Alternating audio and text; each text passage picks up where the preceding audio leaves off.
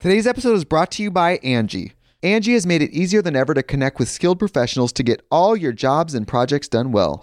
Let me tell you, there's the version of it where you try to do something at home, and then there's a version of it where you have someone help you, you watch them do it the right way, and you go, thank God I didn't try to do that myself. I have fully done things around the home that I think look good, and then a bang in the night, and I wake up to a shelf collapsing, a painting falling off the wall. I've seen it all go south. I own a home, and I can tell you, I know how much work it can take. Whether it's everyday maintenance and repairs or making dream projects a reality, it can be hard just to know where to start. But now all you need to do is Angie that and find a skilled local pro who will deliver the quality and expertise you need. Whatever your home project, big or small, indoor or outdoor, you can Angie that and connect with skilled professionals to get the project done well. Right now, one of my wish lists is I want a bike for my condo in Milwaukee, and I would love to rig it up on a pulley in the ceiling because I have one of those like lofted ceilings, but I'm so scared to try that on my own. Angie has 20 years of home experience, and they've combined it with new tools to simplify the whole process. Bring them your project online or with the Angie app. Answer a few questions and Angie can handle the rest from start to finish, or help you compare quotes from multiple pros and connect instantly, which means you can take care of any home project in just a few taps. Because when it comes to getting the most out of your home, you can do this when you Angie that. Download the free Angie mobile app today or visit Angie.com. That's ANGI.com. Another day is here, and you're ready for it. What to wear? Check. Breakfast, lunch, and dinner? Check. Planning for what's next and how to save for it? That's where Bank of America can help. For your financial to-dos, Bank of America has experts ready to help get you closer to your goals. Get started at one of our local financial centers or 24/7 in our mobile banking app. Find a location near you at bankofamerica.com/talktous. What would you like the power to do? Mobile banking requires downloading the app and is only available for select devices. Message and data rates may apply. Bank of America N.A., member FDIC. Knockback, the retro and nostalgia podcast, is brought to you by, well, you. If you want to learn how to support our show, go to patreon.com/laststandmedia.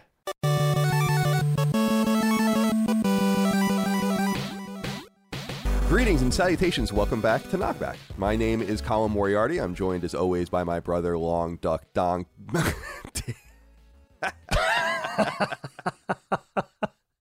Taken Moriarty, aka Long Duck Dong. Sorry, I had to just get it out of the way. Where else could you possibly start? You gotta, dude. When I was reading, I was just googling around about 16 Candles, which is the topic of today, and he's the only character in the entire Wikipedia article has his own Wikipedia article. Oh, like Long Duck Dong, fictional character, the Donger, has what I would consider a Wikipedia article 10 times longer than Lily Mo Games is. Wow. So, a lot to say about that's this guy. Impressive. Automobile. Oh my God. Dude, I got so many. I don't even know if I could say half these quotes. Where do we go? In 2022. We're going to go into that territory and more. Of course. But Dagan Moriarty, Long Duck Dong. How are you, my friend? How's everything going in your life? Everything's good. Everything's good this week. I have a story for you. Immediately, I mean, this is the type of thing that happens within the 5 minutes of it happening. I'm like, this is what I'm talking about on the show this week. And it was only a couple of days ago, so it's still fresh. You got to hear this, Kyle. Could not wait to share this. Please. So we're recording this on a Wednesday. This past Monday was Valentine's Day, just a couple of days ago. And, whatever, festivities ensued and everything. But I started the day, I'm not working right now. I'm on hiatus, in case you guys don't know, from my Twitter account, bragging about, just playing video games. And I mean, Knockback is my only job right now. So it's been wonderful. So Monday morning rolls around, get the kids on the bus. Helene's at work, obviously. Have one Valentine's Day related errand to run. Helene and I bought Graydon a little Valentine's Day gift, a little Lego set that we wanted to get for him that was sold out everywhere. It was sold out on Lego.com. Graydon and I ran into it in the store a couple of weeks ago, and he was like, oh, that's a pretty badass set. Like, I like that. So I'm thinking, like, okay, this is what I'm going to get him for Valentine's Day.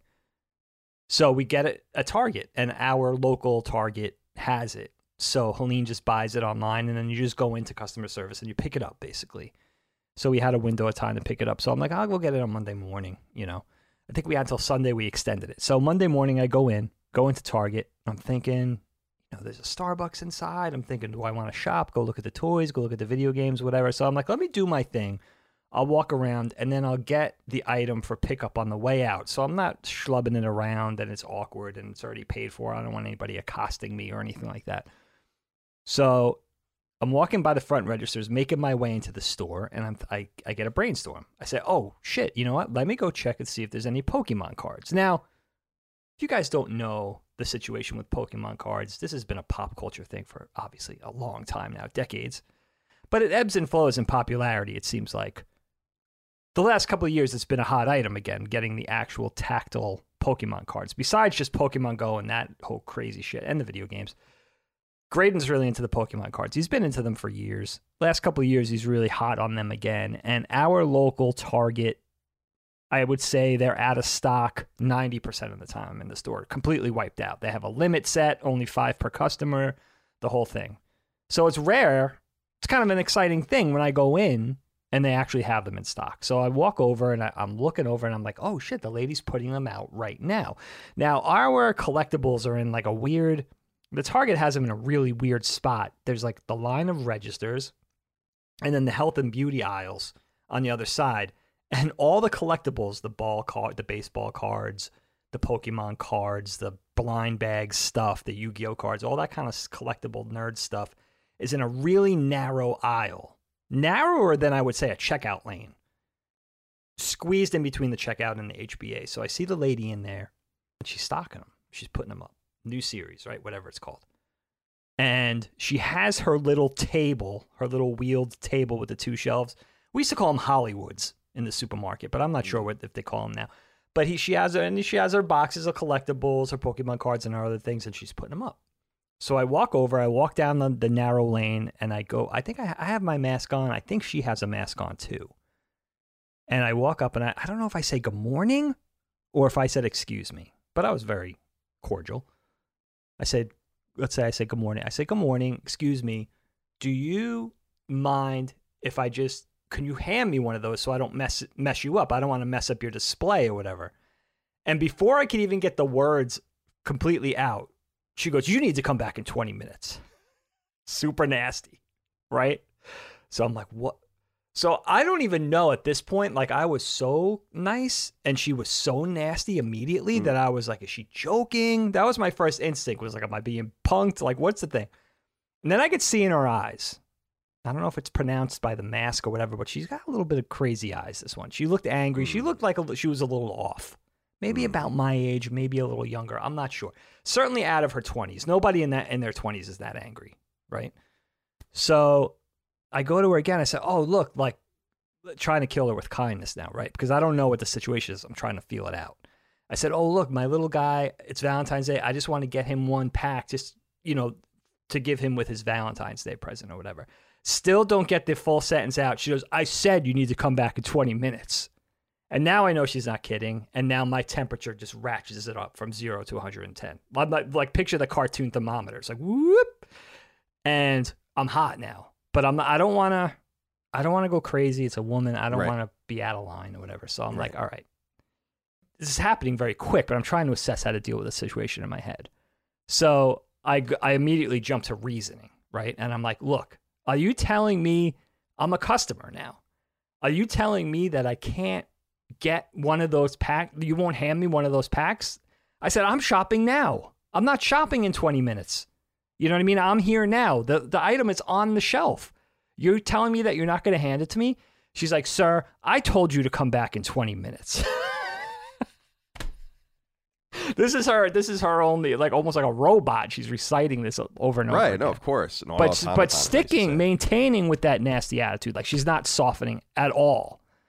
And I admittedly get thrown by people that you can't soften with kindness, especially when you're being ultra sweet and in a genuine way. Like I wasn't being a dick. Now I can understand if I was one of those collectors that put ourselves This was what I was going to say was the big thing. Yeah. Well, in my opinion, sure. The hanging Chad here. If we take it, can you imagine the people that she's dealt with? No, that's the thing. That's the thing. I totally understand that the adult collector thing we've talked about on the show before, especially with Pokemon cards, and now with that stuff infiltrating the box stores. The NECAs, Lego, Transformers, Pokemon, all this kind of stuff, right? Collectible toys. There's a whole section of it in Walmart and Target now. This is a thing. And I understand these people could be obnoxious. I've seen it, the pop vinyls, right? I've seen it in real life. I've seen how obnoxious it could be, the greed, that sort of pushiness, I got to get mine type of thing. So I'm sure she's seen all that. But you would think when she deals with a customer who is the opposite of that, like somebody who's really being extra kind and understanding, like saying, look, like just hand me one because I don't want to mess you up. I know you're stocking the shelves over here. And, by the way, I've worked retail. I worked mostly, I managed skate shops, but I also worked in clothing retail, Urban Outfitters, Banana Republic, big companies.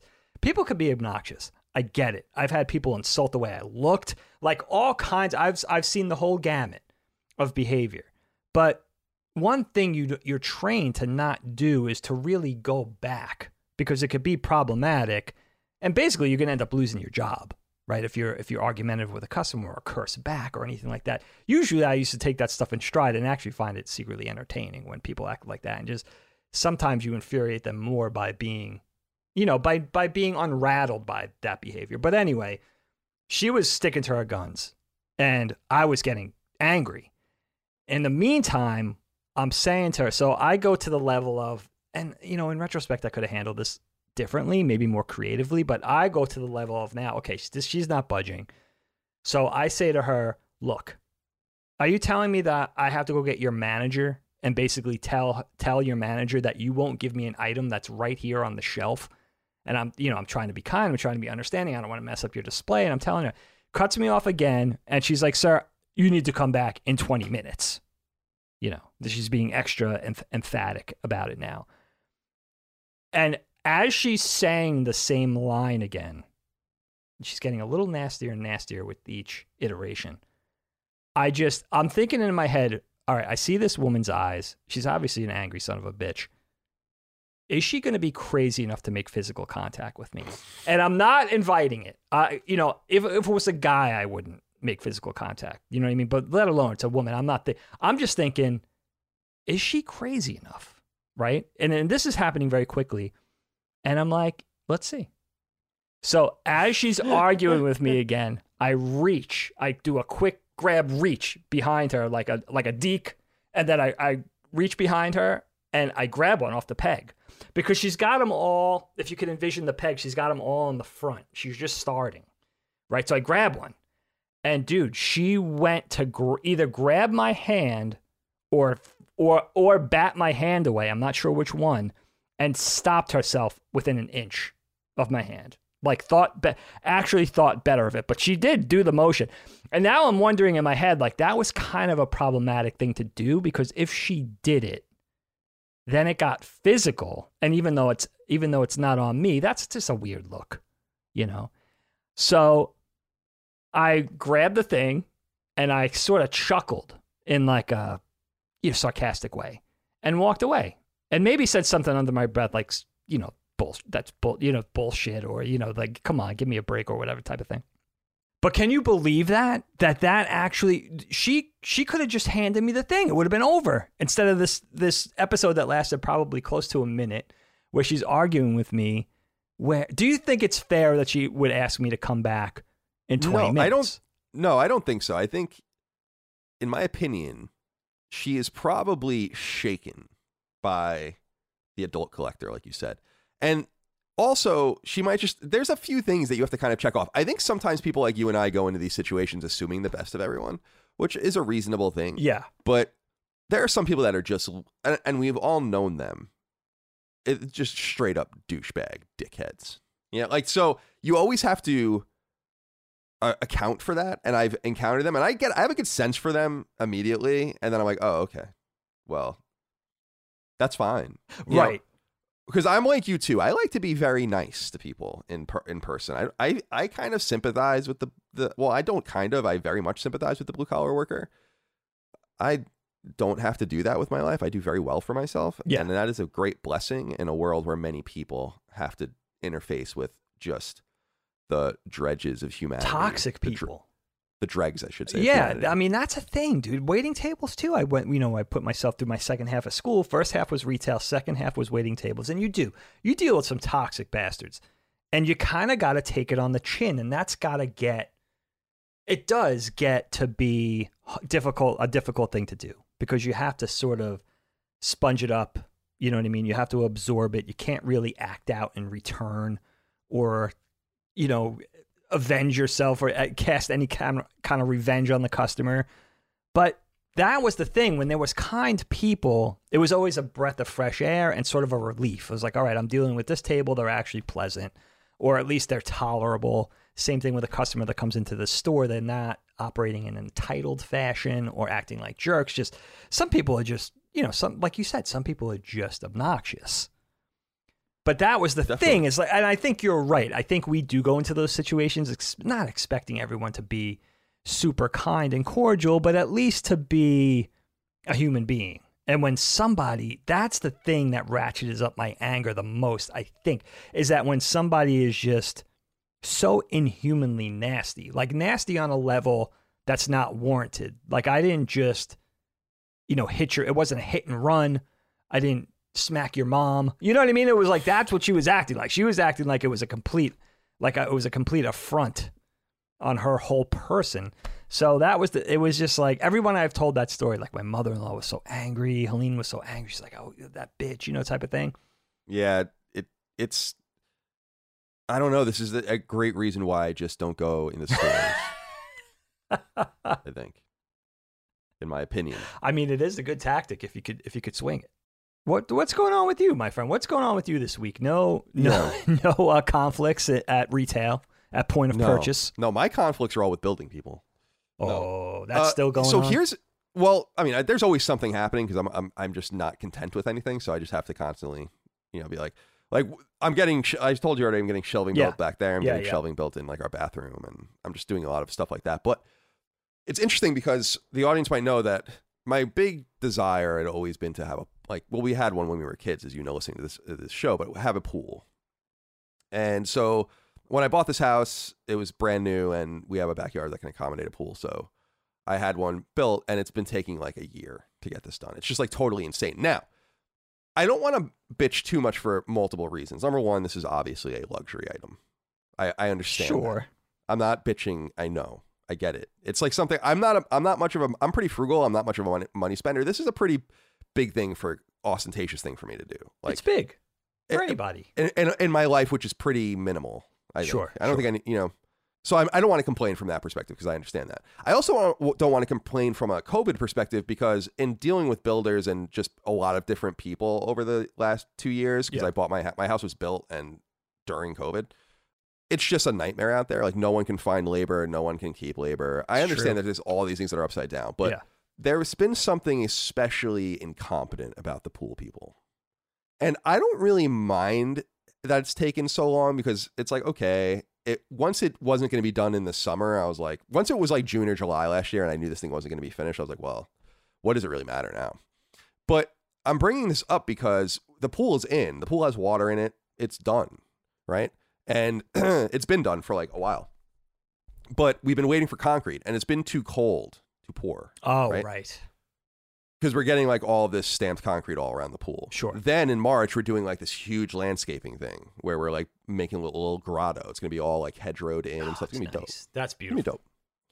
And so I'm excited about that. But these things must go in order. And I've been instilling in them. They're very nice to me. Like, well, not they. The one guy I deal with there has been pretty nice to me. Okay. One guy there, the owner, I think I told you, blocked me on iPhone, on iMessage.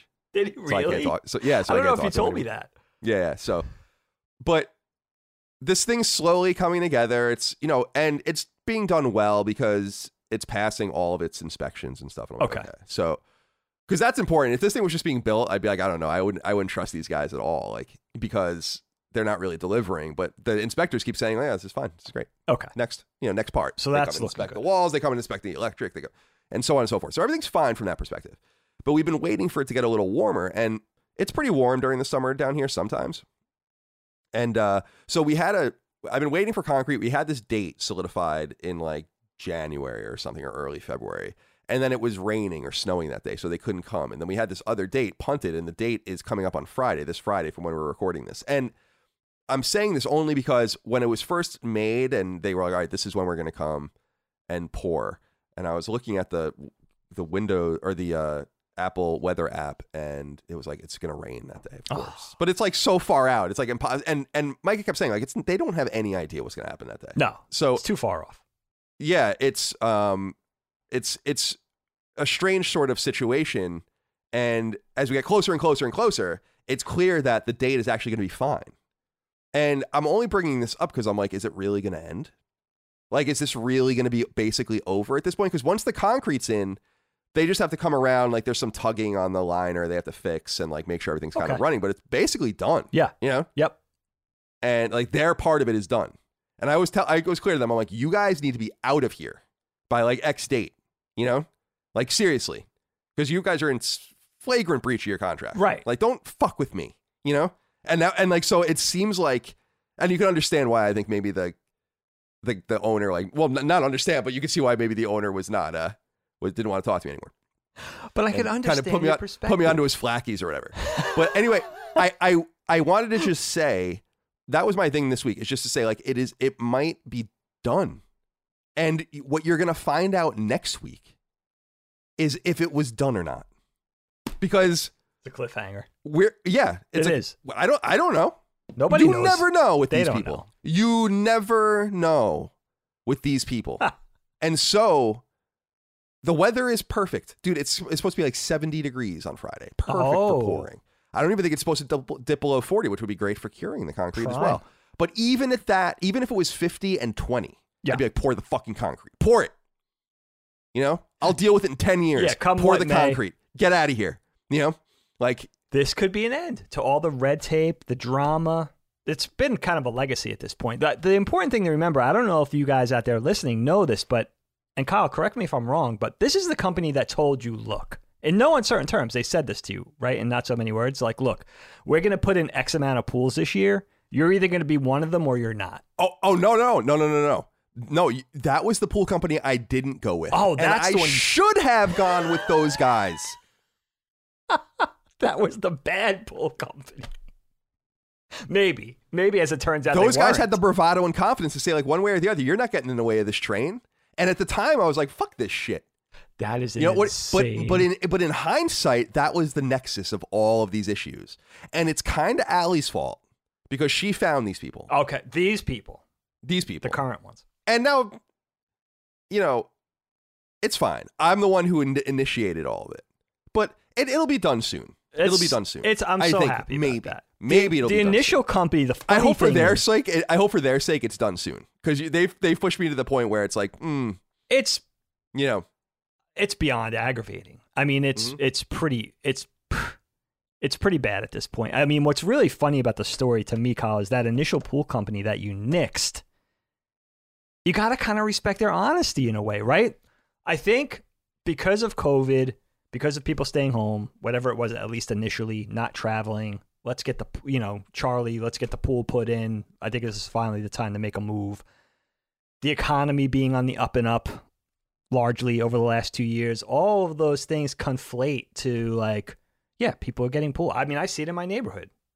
We're not doing that, but a lot of people are. A lot of my neighbors are, or either that or they're resurfacing or doing big, large ticket items in their backyard. This is the time to do.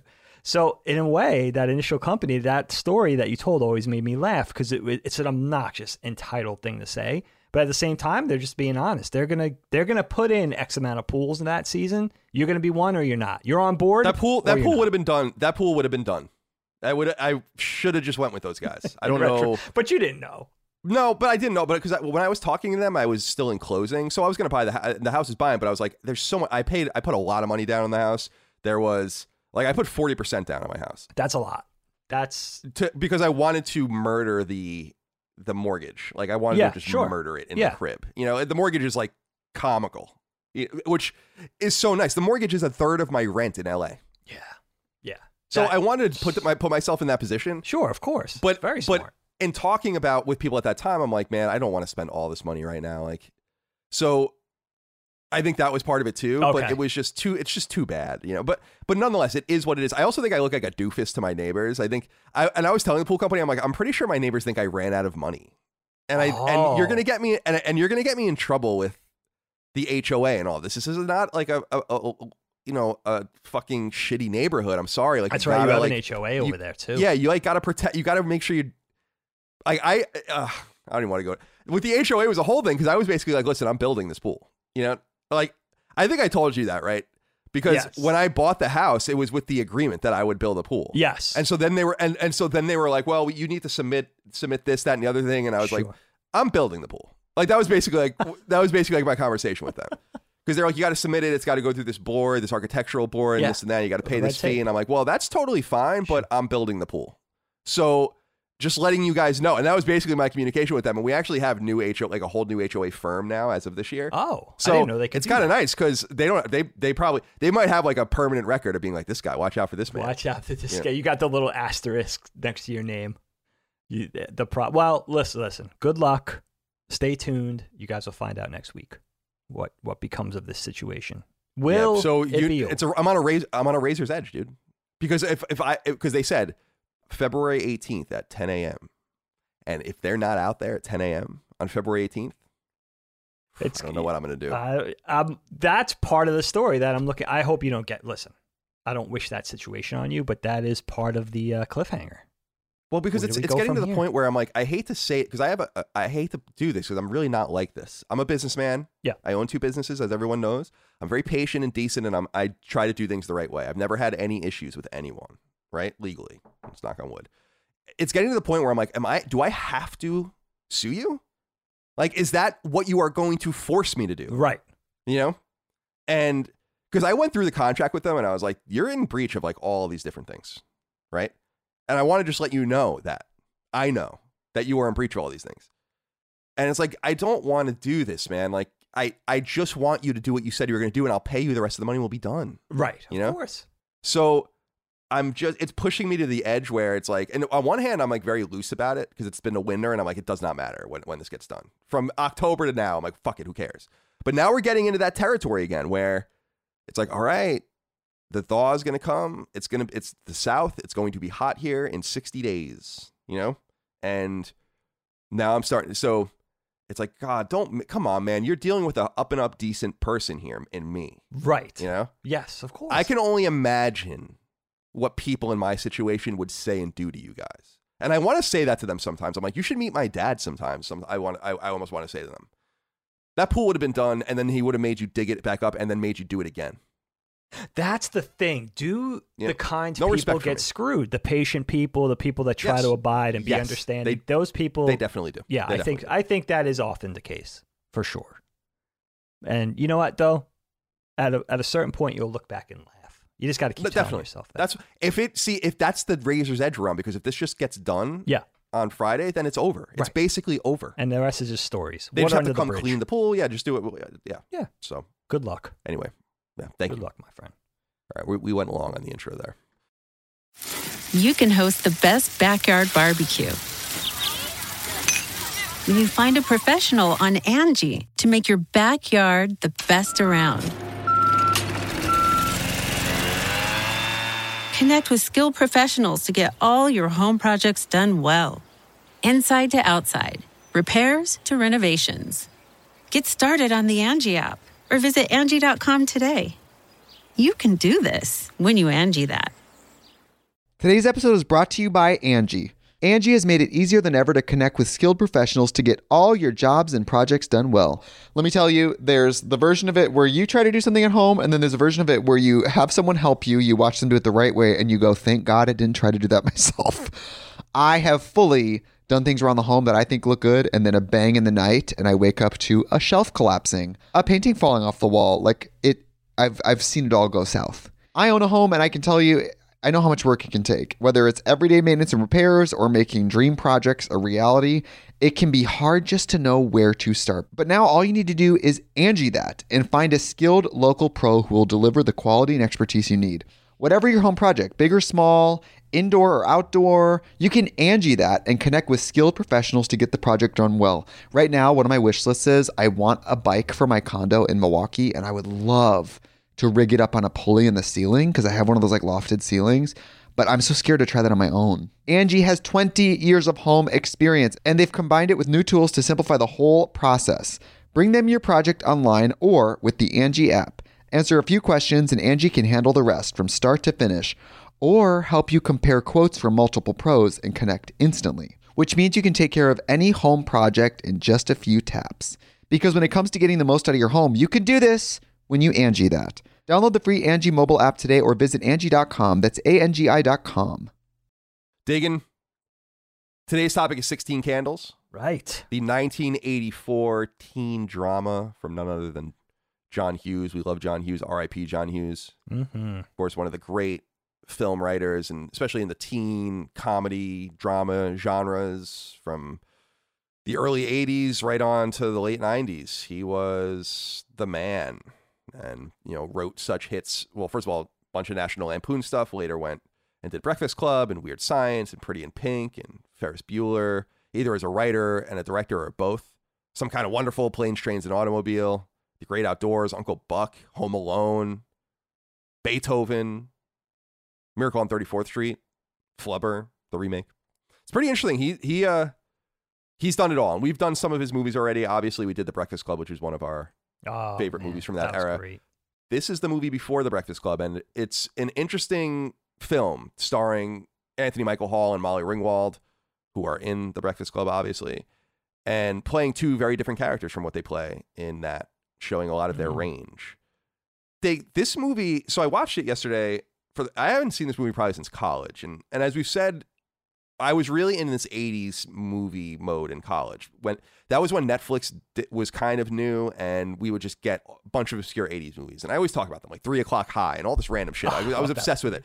16 Candles was obviously like one of the most prevalent and popular movies of that era, and so it wasn't really one of the cool movies to watch when you wanted to get deeper. You wanted to watch Lucas or something. You didn't want to watch necessarily 16 Candles, but 16 Candles is a wonderful movie, and I just had forgotten how it felt and all of that to watch it. And I want to start with this with you and ask you this. Sure.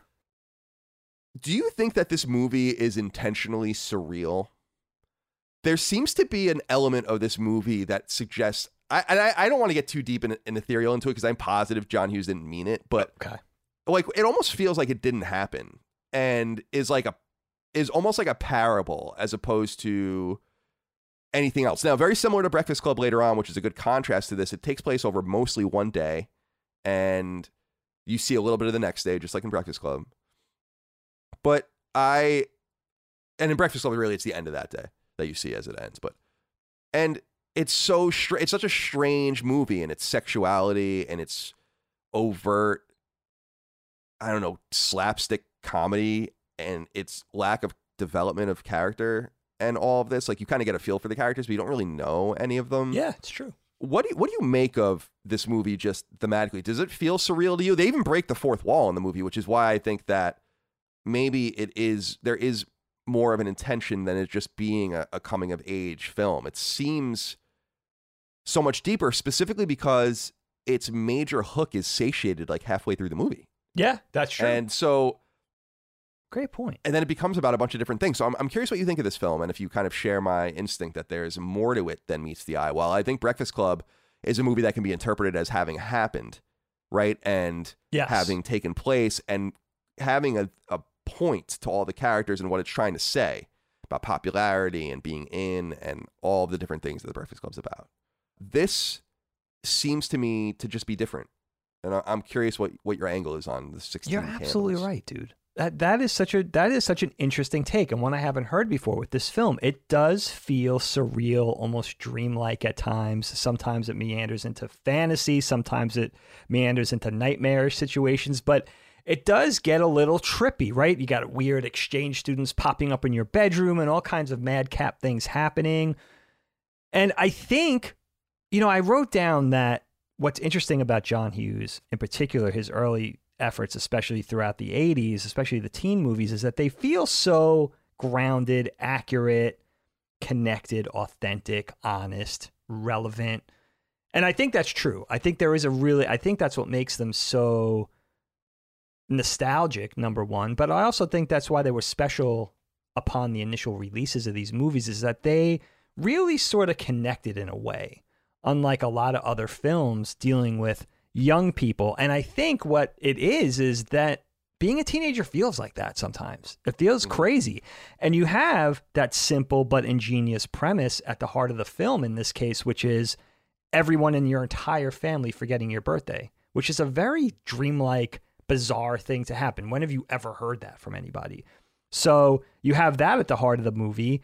And so you have this iconic 80s movie born in the heart of the 1980s, but it's centered around that nightmare scenario that any 16-year-old would dread, your entire family, including both sets of grandparents, by the way, Right. forgetting about your birthday. So you do have that sort of thing where it's exaggerated. And I think that's what makes John Hughes's work, particularly this movie, so special, is that it is realistic in a way. It's hysterical. It's laugh out loud funny at times. It's extremely exaggerated and cartoonish at times, but it does still, in all of that, feel realistic. It feels like being a 15, 16-year-old kid again. And I think not only, and those themes are timeless because we're looking at a very mid-80s thing, thing with this movie and a very mid-80s vehicle. But those themes transcend time, popularity, crushes, different cliques in school, family, pain in the ass, little siblings, older siblings, teachers, all of that thing, all of those things, right? Au français. Yeah. So you have all that. And, it's crazy to look at this movie 37 years on, because I think that's one of the things is seeing how it will hold up entertainment-wise, but also just how it holds up in general. Are these things still relevant? Are some of these things sort of stuck in time, or are these still things kids are dealing with today with family and school and friends and teachers and principals and all that kind of thing? And it does. Sometimes it just feels like, a fever dream, and that's being a teenager. Yeah, that's well said. Because John Hughes, I'm very familiar with John Hughes' work because I really like it. Not the smaller and more incidental stuff, but everything through Home Alone, I would say. Yeah. And for me, I just feel like he's not trying to get too ethereal in his movies. He's very literal. So I was feeling like my interpretation of it couldn't possibly be true. But when I saw Anthony Michael Hall look at the camera, that one scene, which I don't remember from it, I was like, it's interesting. He acknowledges the audience. Yeah, breaking the fourth wall is a big thing. Yeah, no, totally is. You can't take that back. Huge decision. You can't take that back. That's a narrative decision. And John Hughes is smart enough to know what that means. So I think that there's something to it, but just wanted to throw that out there. But I do want to ask you about this from Dylan Paulson. And remember, if you support us on Patreon, patreon.com/LastDayMedia, you can submit your inquiries to our show like Dylan did. He said, I actually just saw this movie for the first time this past year. One thing that really stood out to me as opposed to other John Hughes movies was just how fun this movie is. Everyone seems like they're having a great time on screen. Do you guys remember what the attitude towards this movie was like when it came out? Now, I wanted to ask you this because this movie came out in 84, but I wasn't born yet because I was born in October of 84. This came out in the spring of 84. And even if I was, I wouldn't remember 16 Candles. But what's interesting about this is that it comes out after Mr. Mom, which he wrote the year before, but more importantly, Class Reunion and Vacation, which he wrote, which were the National Lampoon's movies from 82 and 84, are leading into this. So the expectation with John Hughes at this point is not sentimental. That's 16 Candles begins the segueing into sentimental John Hughes. That's where you get The Breakfast Club, Pretty in Pink, right? And then to a lesser extent, you have like The Great Outdoors, family-ish kind of shit. I don't really like that movie very much, but when you start getting into the... I forgot about that one. Yeah. My ex-girlfriend, Cheryl, loved that movie. And I remember being like, I don't know, this is one of his weakest movies. I got to revisit that one. We'll get to that, I'm sure, at some point. But then he does, and I did say he didn't get into the ethereal stuff. He did write and direct Weird Science, but that's not really what we're talking about here. So he becomes more sentimental at this point, and it becomes more about these teen angst and drama stories that he wants to tell. But I'm curious, as you were 11 when this came out, I'm curious if you remember 16 Candles coming out. I specifically want to know if you remember it as being a contemporary teen movie, because I feel like at 11 or 12, I would have been very compelled to see this movie, having thought that it was what the older people were into and what they were like, and maybe getting a little lens into their lives, which is why I loved teen movies as a kid growing up, and then why I really gleaned onto the American Pie movies, because they were my contemporaries, and they felt like our movies. So what do you think about that angle of it, as far as, just the acting and the fun and all of that, but also the sentimentality that came to bear in 16 Candles. Yeah, I think that's what makes John Hughes' work. I mean, the seminal works that we think about John Hughes writing and directing in the 80s, writing and or directing in the 80s, right? We think of The Breakfast Club, we think of Pretty in Pink, we think of Ferris Bueller, we think of 16 Candles. That's what makes these teen movies so special, I think, is they're a nice blending of humor and sentimentality or drama, really. Everything that you're dealing with as a kid. I heard John, I went on a pretty big deep dive with John Hughes for this topic. And I found him, the more I heard, he didn't do a lot of interviews. He did some radio interviews. Very interesting, though. We think of those directors that are very articulate and really deft at talking about not only their films, but film in general. We think about Tarantino, Scorsese. We think about Spielberg, right? But then there's those other directors that you don't necessarily expect that from. Wes Anderson, I would put in that camp, Michael Mann. And John Hughes, really amazing to listen to, just speak about their work, about their art, about their origins. And I think I was listening to a John Hughes interview and he was talking about Ferris Bueller specifically in this case, but he was saying at the heart of that, what he was trying to say in that movie has messages about, estrangement and not being close with your parents and running afoul of teachers and principals and discipline and all these different types of things. But he said at the heart of it, what he was really doing with that was he wanted to, obviously we know about teen angst. We know about teen drama. We know about how volatile it could be to be a teenager, that teen energy. But what he was saying with Ferris Bueller specifically, and I'm sure his other things too, was that this is also the best time of your life. This is also a fun and vibrant time of your life, maybe the best time of your life. So that I would say so. Trying to encapsulate that energy, that teen energy of like, these are it seems hard sometimes, crushes, right? Romance, unrequited love, parents, principals, teachers, grades, all that kind of stuff. But also at the heart of that, just a bitch in time. So I think that's what makes, Kyle, I went down a sort of thinking about previous genres of teen films. Now, I love you talking about American Pie, something more contemporary. I would put Clueless in that same camp, but I went back, right? Think about like the Gidget, Surfer, teen beach movies of the 50s and 60s, and then later on, mid-60s up through the 70s with the Russ Meyer teen exploitation vehicles. Think of Faster Pussycat. What's another one? Beyond the Valley of the Dolls, right? You think about every teen movie genre, it was either a very stylistic, highly stylized formula, or really kind of watered down and diluted, where I think John Hughes gives you everything, right? He gives you a taste of authentic teen life, the good and the bad. The teachers who are apathetic and the teachers who are engaged, right? Romance, boyfriend and girlfriend, unrequited love. Carrying around your heavy books, lockers that are a mess, beat up sneakers, rich kids, poor kids. It's giving you the whole kit and caboodle. And that's what high school felt like to me growing up. You had all of those elements, the pleasant and the unpleasant. So I think that's what makes, he sets, it's kind of fantastic in a way because he sets most of his things in northern Chicago, the Chicago suburbs, affluent. If you look at his movies, look at Pretty in Pink, look at 16 Candles, look at things like Ferris Bueller, look at things like Home Alone. Right. It's all the same neighborhood, maybe within the span of a decade or a decade and a half. So, but that's what I think makes his stuff so special. Even when you're looking at decades worth of teen filmic genres, is that he brings all of that. And I think that's what makes it feel so genuine, is that he gives you everything. He gives you a taste of everything. What the family feels like, the understanding dad, the clueless grandma. It's just giving you everything. It's really giving you a taste of what it feels like to be a teen. It's really interesting. And again, just transcending time with that timelessness of those things. So that doesn't really change. And I wanted to follow up with you because I threw so much at you. Do you remember the contemporary release of this film, having been a child? That's the thing. I think about this film in a grouping. It's strange because, first of all, Dana, our sister Dana, you're younger than me. I was 10 going on 11 when this came out. She was a little bit younger, but she was already kind of in the throes of being interested, like any teen girl in the 80s, right? Preteen girl in the 80s. She was already interested in all the teen stuff. So Sweet Valley High, books, TV shows, the John Hughes films, and all that. Dude, I kind of read stuff. like so many of those Sweet Valley High books. Did you read those?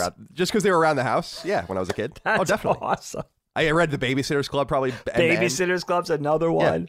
That's so funny. That's why I'm so feminine. She was a big part of that. Dana was a big part of that in our household. But then I think of like the Brat Pack, of course, Molly Ringwald being at the center of that. And it's so funny. I don't remember seeing this film for the first time, but I remember probably watching it a little later in the 80s, maybe to the early 90s. And for some reason, really being into it, but also feeling like it was nostalgic already. And it was only at that time, 5, 6, 7 years old, which is really interesting and strange. I think it shows you how fast things were moving from the 80s into the 90s when you think back like that. And the other strange thing was, for me, going back and watching this again, this time grabbing a cold beer, popping it on Hulu, I don't know what I was thinking, but I thought the stud romance character was Matt Dillon. I don't know what I was thinking. Now, he's a very Matt Dillon type, right? But I'm thinking, even as a kid, I think I was thinking, oh, that's the guy from Rumblefish or Outsiders or whatever. But it's not Matt Dillon. Yeah. That was the other interesting thing was like, Helene was like, you crazy? That was not Matt Dillon. And I was like, I remember that being Matt Dillon for some reason. Michael Schofling, who I don't know this guy at all. I was reading about him. He stopped acting. I mean, he was just out. Yeah. So I think he's like a furniture maker now or something. yeah, he just did. Yeah, he did. I love shit like that just because it's like you could have it, but you don't want it. That's totally fine. It's you go and do something else. Yeah, I really like that a lot because I knew I recognized him. He's in Mermaids, that Cher movie. That's where I knew that face from because that movie's awesome. Great movie. Hit me, Sergeant. I love that. Sergeant. Yeah, I love that. I love that line. So yeah, that's that guy. But that's interesting because Dana. This is a very. I always kind of associate these movies with Dana too. Just the style, not as an insult to her, but the bookishness of the character. Like they're good. She's like Molly Ringwald's character is like she's good and decent. Seems kind of like a Dana-ish character. And I think why it's funny because we always reach, I think, for the last generation stuff to make it make sense for us. And so I think that you could see a Gen Xer reaching for these films, even though they're a little young, at that time for them. Because I think we all kind of grasp what they mean later on and they become part of our DNA, as it were, as people that watch films and interact in a interconnected society where everyone has these shared experiences with these films. That's why I'm so fascinated by stuff in the 80s, films, games, and toys and all that, because that was the last time we had singular focus, because there was no, or very, you had maybe Usenet or something, but there was no internet. There was nothing like that. Like you got newsletters in the mail, you got magazines, you sent, your flag points to Hasbro or Kenner for your toys, and they came in 8 weeks. And, it's there's nothing like that anymore. So everything feels small, and it's in a good way, in the best possible way. And I wanted to ask you about Molly Ringwald specifically, who, of course, is awesome in this. Dennis Johnson wrote in and said, Molly Ringwald is the best actress to emote dramatic teenage heartbreak and romance of all time. And then he says, no cap. As I understand that means that he's not lying, but I'm too old for that kind of chatter, that kind of talk. Dennis, thank you for writing in. Molly Ringwald, awesome. I agree. Molly Ringwald is exceptional. And I know she's had a very complex relationship with her movies over her career. I know she's had to kind of answer for them in some way, which I think is weird. Yeah. And we've talked about that in the past, where it's like, it feels like it feels like she's being, John Hughes is dead. And so it feels like a lot of people are just like, she's the next best thing to kind of defend what was going on in these films from all sorts of different perspectives, some of which are real and some of which are obviously not. But what do you think about her performance in this? I mean, she is famous for another group of young kids, your kids' age, because she was in, or I think still in, stuff like Riverdale, and she was in The Secret Life of an American Teenager for years and stuff. But we know her as this character in like 6 movies, and I'm just curious what you make of her and her performance in this particular film, which it's very sad. With Sam Baker, they forget her birthday and stuff, but the surrealism begins for me immediately too, because wouldn't they have realized when the wedding date was set, they're like, oh, that's the day before Sam's birthday. That's the day after Sam's birthday. Wouldn't that have immediately been like the thing that everyone knew? Great point. But anyway, What do you think of Molly Ringwald as Samantha Baker in this? She's awesome, dude. I mean, you feel like the John Hughes movies, especially the Big Four, you know, they feel like that's the quality that they have. Those movies feel like they've always been there. That's why I think I can't think back to seeing them the first time. It's just like, oh, that's always been a thing since I've been alive. I'm almost 50 years old, you know? And I think it's interesting to me because I think Molly Ringwald has a very similar quality, very unique. And like, even thinking back to the late 80s, and Molly Ringwald's face was everywhere, right? TV, movies, commercials, MTV, magazine covers. You know, you didn't go to a supermarket at the checkout line, those point of purchase, impulse buy areas with the candy and the gum and the magazine. Her face was on every magazine. I mean, she was huge, but you never got tired of seeing her. She had an appeal that never made her feel oversaturated. And I think when you look at her in this film and one of her fledgling outings and one of her biggest still over time, she's got this girl next door quality to her, but not in a homely way. She's still got a sort of exoticness, right? She's got the dark eyes, the red hair. She's obviously very attractive, but she's got great charisma for a young actress, but also very believable as the average girl and relatable as sort of your hero that feels like a go-between character. Like, she's not in the popular clique. She's not one of the nerdy kids. She's kind of longing and yearning to be, you know, in this movie, not really in the popular clique, but for the guy. But, you know, you understand that longing. She seems like a very believable, middle-of-the-road type high schooler who's just trying to make her way. But when you really look at her, she's quite beautiful. And I think they do a good job with that in Pretty in Pink, and we haven't gotten to that movie yet, where right. she makes her way into the upper echelon of popularity with the rich kids and the popular kids because she's beautiful. That was the one quality that kind of has her sell her soul a little bit in that movie. But we see that on display here too. You know, she's just really a unique type. And I think it's true. She's gotten a lot of blowback, which is weird. And we talk about how these movies age, and we'll get to that with John Hughes, you know, passing away over 10 years ago. And her, I guess, always sort of rising above it. In fact, she was a big proponent of, which I read, I didn't know this, doing a sequel to this film around 2008, about a year or so before John Hughes passed away. And she couldn't convince John Hughes to do it. He said, I don't see any reason for that. And they were sort of in the throes of trying to get John Hughes on board when he passed away. So wanting to, you know, that's kind of a cool thing. Molly Ringwald was so important to us growing up as this character, as this player, and knowing that it meant enough to her to return to that going into, you know, far into the aughts, which is kind of cool that she was down for that still, which is kind of neat.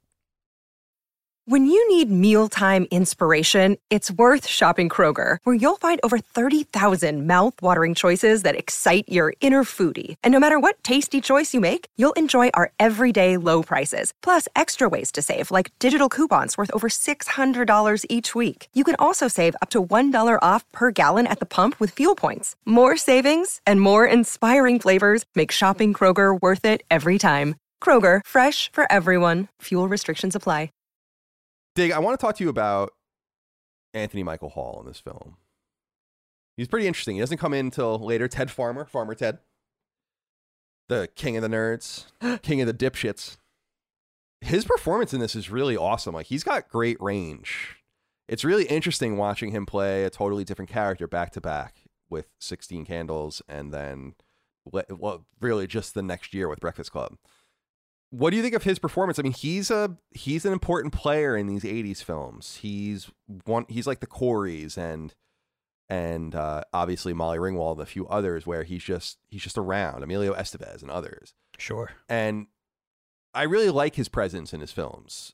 Like, I feel like he brings a lot of emotion, and I want to know more about him in this movie. I think one of the frustrating things about this film to me, and maybe he's the one that encapsulates it best, is just they don't really linger or spend time with anyone. And so I want to know more about him and his crew and everything. And you can kind of glean information from it, but it moves so quickly.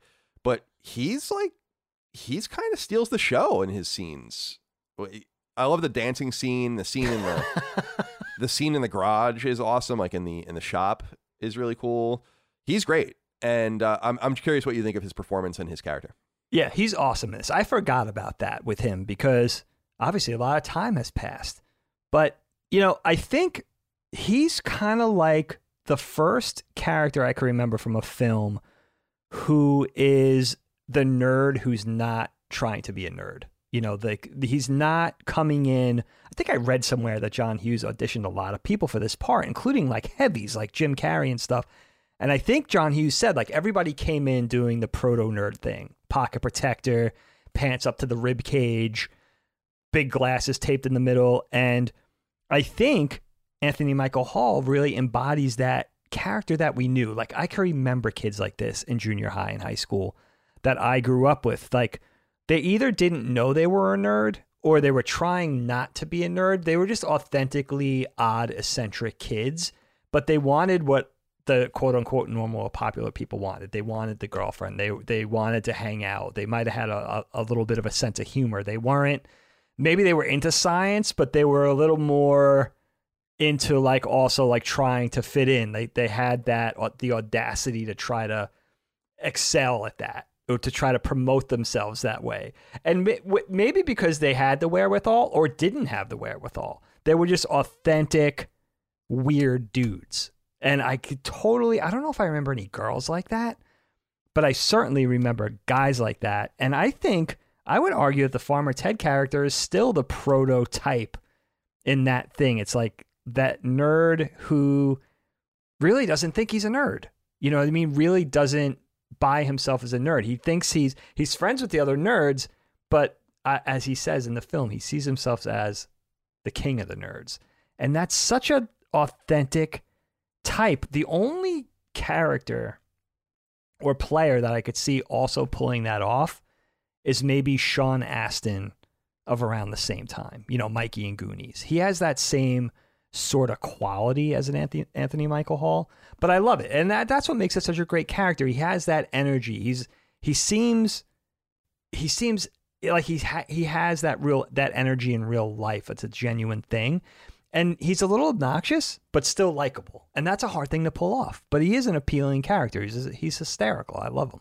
Yeah, he's great. And again, I think that his character is what brings out just this fatal flaw, I think, in 16 Candles. Although it doesn't really matter, because it's still a great movie. But just you want to know more about everyone. You don't really get to know about everyone, which is why I just feel like everything is told through a very specific lens, obviously, of Molly Ringwald, of Sam.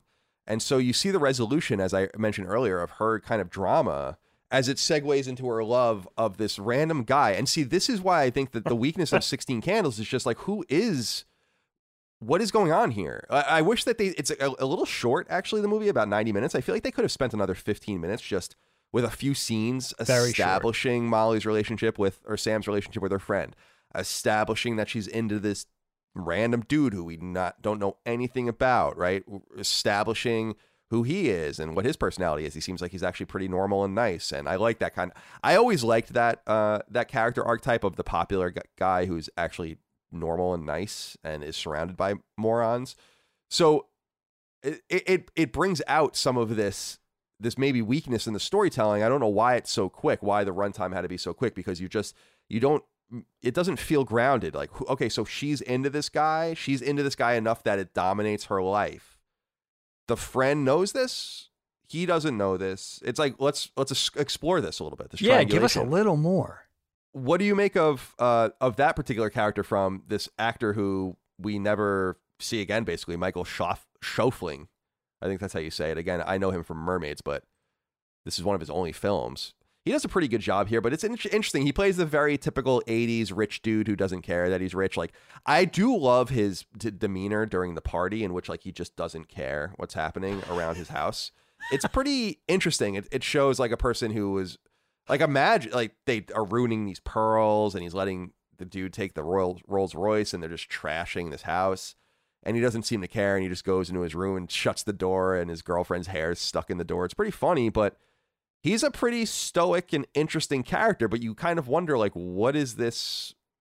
This relationship doesn't feel real because I don't really know you, and I don't know why she's into you, and what is this? Because there is that iconic shot, probably the most iconic shot in the whole movie, at the end when they're sitting, Indian style, facing the cake at the Yeah. end. I mean, that's an iconic shot. Oh, it's so cool. But I don't know. He's an interesting. You can kind of see why maybe this guy didn't pursue his acting too much, but I don't know if that's through the writing or whatever. Because I would have liked to have known him better. What do you think of this character and Michael Schlafling as Jake Ryan? Yeah, again, remembering him as Matt Dillon, right? And you could see why. He's a Matt Dillon type, just as handsome, maybe 3/4 of the acting chops of a Matt Dillon, who was considered one of the best actors of that generation. And you could see maybe they got, coupon Matt Dillon or something, but he does a good enough job. Definitely that cool, handsome James Dean type of guy for the 80s. And I like how you spoke to the aloof nature of the handsome slash rich kid, doesn't care what's happening to his house, has the Rolls Royce in the garage, drives a Porsche himself. And, I could definitely, we grew up with kids like that too, where it was like they were at the center of the high school universe and everybody revolved around them. And I love what these films hint at too, because I think we grew up with kids like this too. It's like the parents aren't around because the parents are off to Bermuda every month and jet setting and all that kind of stuff. Hence the rich kids. There's something really interesting about this character that I took away from this last viewing, Kyle, and I wanted to know what you thought about this. He doesn't really notice. Now, Sam is obviously not a popular kid. She kind of pines for that a little bit, but she is a pretty girl, attractive girl. And it speaks to the aloof nature of the rich, popular kids that he wouldn't notice her until he sees her drop the sex quiz, right? She fills out the sex quiz anonymously, but still embarrassingly, and then tries to hand it back to her friend, falls on the floor. He gets it, sees that it's from her, and she's writing all about him, writes his name in it. And then after seeing that sex quiz, then he becomes interested, which is a little sinister maybe, right? Like he even alludes to being able to take advantage of his drunk girlfriend later on. Oh yeah, to the Farmer Ted character, right? Weird, he says, yeah. I could take advantage of her 9 ways to Sunday, like right now, but I'm not going to do that, like type of thing. So there's something authentic about him not even noticing, as she says to her friend early on, that Sam exists until he finds that sex quiz. Now she's on his radar, which I'm not sure if that was accidental or if he's supposed to be that unsavory, but that's sort of the catalyst for this romance, which is really interesting, realistic, maybe not the most romantic, at least initially. So that's another interesting thing with this character where, he's at the center of this thing and he does turn out to be a nicer guy. Again, like you said, the type of, you would expect a certain type of behavior from the rich, popular kid in the movie, Johnny from Karate Kid, or even the guys that Jake's hanging out with in the gym doing the chin-ups. He's hanging around with these gorillas that, think they're so sophisticated and they're partying and all this kind of stuff. But he's got a little more of that poet's soul. He's a little more of a nice guy than maybe his entourage. And he was 23 in this movie, which I think is so funny that Is that crazy? I love the casting in the 80s. It's hard. Again, I feel like I'm always railing on this because I think it's so funny, especially just the women. Like his girlfriend, when she's like getting her hair cut and you really got like a good look at her. And then she is kind of a prevalent role, member of the film later on. It's like, what the fuck is this? Like I think I'm not trying to be mean. It's just because I'm not. I know it was like hot for women to look older and stuff back then. That's like that's what everyone true. was like looking, but it's like you Shoulder look like you're pads and 35 years old maybe. Yeah. And it's like, I don't believe you in this role at all. It's just unbelievable. It's just like, I remember high school girls didn't look like this. But I think that maybe it was a little more true to form because I didn't go to school in 1984, of course. The 90210 effect, I call it. Right, exactly. They're obviously too old to be in high school, but there's just a movie. There's like a filmic quality to that John Hughes probably started, right? Because back in Ginny and the beach movies of the 50s and 60s, they looked like kids hanging out with their surfboards on the beach. They looked like they could be in high school. Right. Became a thing. And I love that point about the 80s where it's like the makeup, the high cheekbones, the shoulder pads, the teased hair. It was all about looking older. So thank God that was short-lived. Yeah, definitely. And she even says that. Like, there's a really interesting line where it's a really fun line where she talks about how she fantasizes about being like his wife, and they own that house, and they're the most popular adult. It's just like it's very linear and believable, in my opinion. Dave, we've gotten long enough though without talking about Long Duck Dong. Oh my goodness! Now I'm curious what you make of this particular character, and I personally, I love this character. I think this character is hysterical. Oh, and so funny. Now, is it, there's a question about, well, let's go to Kelly here. Let's let Kelly say it. I'll let her say it. So, howdy, gentlemen. Come on, Kelly. I have always personally thought that 16 Candles was the best John Hughes movie because of the family dynamics within it. In recent years, I now hear about this movie is considered offensive and should not be well liked as it is. Some consider the character of Long Duck Dong to be racist. Other consider the geek in Caroline's encounter to be sexual assault. What are your thoughts on these controversies about the movie now? I know how much Colin likes revisionist history. Do you think the movie suffers from that? Have a great day and thanks. So I want to talk about the sex stuff in a minute. Okay. Because I think the movie is perverse, and I find that a little strange. But I want to begin with Long Duck Dong. Is the character racist? Yes. Yes. I would say that the answer is yes. Yes, absolutely. Indeed, I would argue that there's no purpose for him to even be in this movie. There's no actual storyline with him and all of that. However, I don't know if the intention was to be racist in the way that it's being taken. I think that the actor himself, what is his name? I can't Watanabe. say. Gede Watanabe. Yeah. Who was in? I was reading about him. I remember now. Like he had a huge run in ER and stuff. So he's done a lot of other things. But his interpretation of it apparently was not. He was saying that John Hughes was likely trying to put a spin on it where you would expect him to be a bookish nerd. And instead, he's like a wild child. And I think that is awesome. Like, it is awesome. He is hysterical. The scenes with him on like the exercise bike and shit, or when he's got his head on the woman's lap, like next to her tits, it's like hysterical. It's Oh legitimately my God. hysterical. It's absolutely like laugh out loud funny.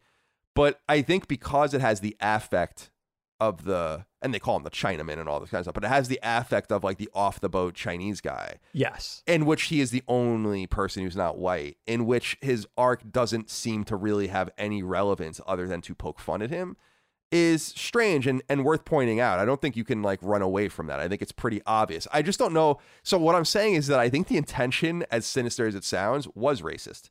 But I don't think it was racist in the way it was taken, which is kind of a funny way to put it. Like I don't think it was supposed to make fun of Chinese people, I guess, but it was supposed to be like, oh, this is a cool Chinese person, and that in itself is racist. So Sure. I do believe that, but I still think that even without the revision, because I don't like revisionist history, it's funny. He's a funny character. If you can just take it for what it is, they're like when they find him drunk. That's like so funny. It's so authentically funny when he's at the dinner table and he's talking about, what does he say? I have the quote pulled up here. He says something like, very clever dinner. Appetizing food fit neatly into interesting round pie. It sounds like And it's a quiche. he's like, it's a quiche. How do you spell it? And he's like, you don't spell it, son, you eat it. It's like really great 80s comedy, you know? I love that grandfather character too. We'll get into that. Oh my God, he's out of control. But what do you make of this Long Duck Dong? Let's start there. Is he as controversial as it seems? I mean, I think we both agreed when we did Goonies that Data was a little racist, but I think that this is a little more over the top. Absolutely. I mean, I think this character was arguably created as fodder for comedy, pure comedy vehicle for the film, right?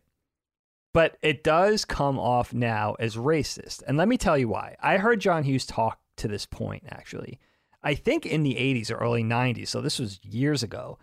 And he was saying, first of all, I got to get to the core of this. I was very confused in watching this again of the whole exchange student thing, because my idea, and this is probably just my ignorance, but my idea of an exchange student was, okay, and in this case, an American student would have went to China and a Chinese student went here. For instance, when Helene was in high school, she did an exchange program. She went to England, and then the English student came to Pennsylvania, okay, for a summer or whatever. So I thought that's how it always worked. But apparently John Hughes was saying this was a thing. Now, I don't know if he was saying this was a thing that started in the 50s, 60s, 70s. Obviously, we're in the 80s in this film. But where older, I guess, elderly, more grandparent type of people would sponsor an exchange student from an Asian country, let's say the Philippines, China, whatever. And the appeal of that to these empty nesters was, well, you know, the irreverent nature of the American teen, and they're disrespectful and rock and roll and they don't know how to act anymore. Getting this teenager from another country was like getting almost like an old-timey taste of like what a teenager was to them in the old days. More respectful, reverent, polite, all this type of thing. So oftentimes these grandparents, they didn't have kids or grandkids in the house anymore. So they would sponsor these children. They would come over and they would stay with them for a summer. And the grandparents are joking around that they're kind of putting them, almost like treating poor Long Duck Don in a slave capacity, almost like mowing the lawn and doing the laundry and all that kind of stuff. Yeah. That's fun. Right? That conversation's funny. Yeah. So I understand, like, okay, it's funny that this strange Asian boy would pop up in Sam's bedroom. It's kind of funny, but they're doing racist things. Like every time he comes on screen, especially in the first half of the film, they play that stereotypical racist Chinese music, right? Yeah. At the dinner scene, he's holding the utensils upside down and using them as chopsticks, right? So there are things that are definitely racist. It's not the conceit of like the Chinese exchange student.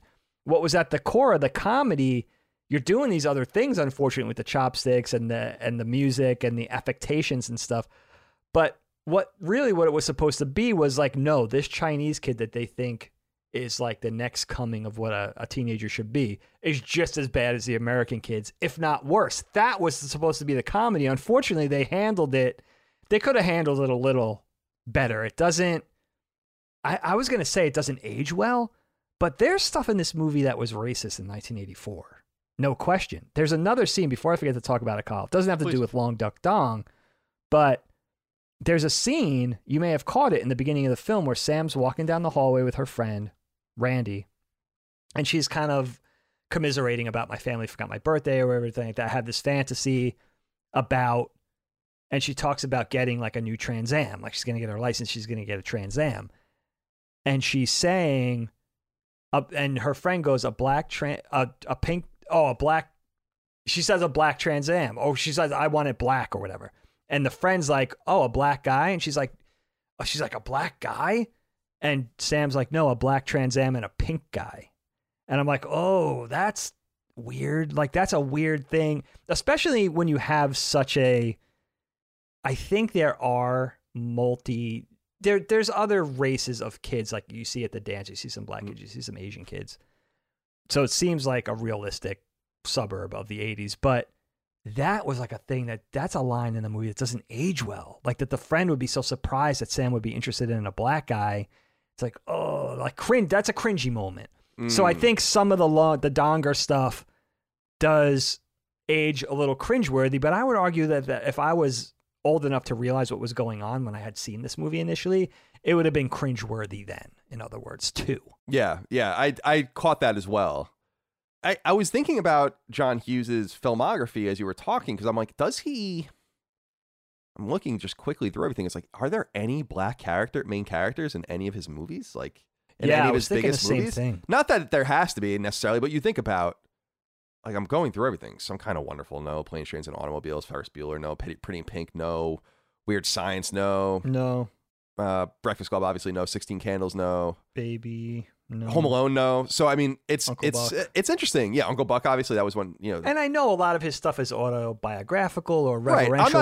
I'm not calling John Hughes racist, but no. I don't think he was. I honestly don't think he was. I just think maybe he was. I don't know. You know what I mean. In entertainment, I guess things were acceptable, or they were borderline acceptable back then to the masses. But that's definitely something that would have struck a chord with me, even as a teenager. Had I seen this initially as a teenager, been like, that's weird. That's a weird take, and also foreign to us growing up where we did on Long Island, where it was, as we've talked about many times, very mixed with religions and races and socioeconomically and all that kind of stuff. Like we were all together. We really were. Not that there wasn't one side of the tracks and the other side of the quote unquote tracks. That did exist where we grew up, but we all were together in public schools. We were friends. We hung out, sporting events, all that kind of things growing up together.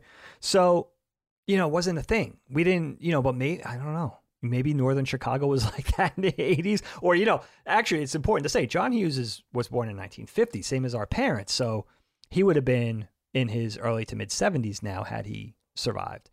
So that's another thing, too. I think he was kind of a younger soul, but he was a baby boomer, man. You know, he was born in 1950.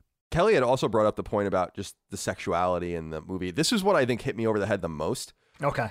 I found it very strange. I don't know what that was all about. There's a lot of it, and I wrote down some of it. Like, right off the bat, there's the brother making the weird comment about his sister's period. This is a thing that goes throughout the entire film. And then the dad agrees and is like, where'd you learn that? And he's like, oh, you know, like, and he's happy that he knows. And then there's the comment about her tits, and then the grandma grabs the girl's boobs, and there's just like a lot of really weird shit. There's the comment about when they're in the shop. There's like the boner comment about the battery in his pocket, and sure, it just seems to be like, obviously the whole thing with Long Duck Dong and the chick's big boobs, and now he's like obsessed with them. It's hysterical. It's totally hysterical, but it is over the top perverse, and I think gets to the point of being weird in some instances. The whole period thing, I think, is just strange. For instance, what do you think? Did the sexuality and kind of the perverse nature of the movie strike you at all? Yeah, you know what's interesting, Kyle? As you say that, it seems like it might be a little pandering towards that early to mid 80s expectation of what people want to see, like a Porky's, Animal House-esque type thing, where coming out of the 60s and 70s, you really didn't see that in comedy. Then it was about graphic nudity and having those shocking moments, that whole flavor of comedy that was of the Animal Houses and Porky's, and maybe putting that in there a little artificially, where it's like, I think of like the Caroline shower scene where it just like cuts to her boobs, like her bare boobs, and it's like, that wasn't even necessary. Like, you could see Sam and her friend talking about, oh, look how sophisticated she is and that body, how can we compete with that, like that type of thing, without having to see that. Like, it seemed like it was a bridge too far. Like, not even in I'm not saying that in a prudish way, but did it really need to go there? And then also talking about with the Jay character, that conversation that he's having with Farmer Ted in the kitchen, where he's like, I have, you know, Caroline passed out upstairs. I could take advantage of her, you know, all night if I wanted to. That type of thing, where it's like, those things, I don't even know if it's a thing of aging. It's just it's uncomfortably inappropriate, where it even may detract from the comedy a little bit. And that's not somebody who's being a prude. That's somebody who's like, it's just kind of, it crosses over into unnecessary, I think, if not a little bit ugly, which is a strange look. And, you know, people had to make, it's a decision that they had to put that, they had to print that. You know, not only did they film that, but they decided to edit it in, splice it, keep it. So it is a strange thing in retrospect. And it would be interesting to hear the filmmakers speak to that. Like, what was behind those decisions? I'm not really sure. Yeah, because the sexual proclivities and whatever, kind of the facade of this possibility of sexual assault or whatever is definitely real. Like, that's why I think this idea of this Jake Ryan character, who I know is still considered like one of the great hunks of the 80s in this film. Sure. And it's just like, but he's kind of talking about raping his girlfriend and also handing her off to another guy and basically telling him he can do whatever he wants to her just to make sure he gets her home, right? That's so another huge then they point. do have sex. I mean, it's implied that they do have sex and that neither of them remember it. And I think that's funny just in the sense that now they're kind of like into each other. Yeah, know? they hit it off. So it makes it a little more, it makes it a little better, but still weird. Yeah. So I think that is, I don't want to say you can say whatever you want in a movie. I'm not going to ever say anything's too far, but for my comfort level, I'm like, because you can have themes of sexual assault and rape and whatever in your movies. That's totally fine. But we got to look at the character through that lens. Then I don't know that Jake is just this anodyne character. If all of this stuff is true, I mean, he gives Farmer Ted the Rolls Royce after Farmer Ted is bombed, tells him he doesn't know how to drive, doesn't have a license, doesn't have insurance. So it puts that character in an interesting context, which is why I feel like the movie does have this really this surrealist nature to it, where it's like nothing. That's a great point with the surrealist sort of look and feel. It's funny too, Kyle. Helene's like, what is wrong with you? And it makes me realize, like, maybe I did see this movie when I was 10 initially, because I was even thinking going in with the Donger character, he develops that romance with the athletic chick. I had remembered that as the gym teacher. That would have been real weird. And Helene's like, what is wrong with you between Matt Dillon and the gym teacher? Like, have you seen this movie?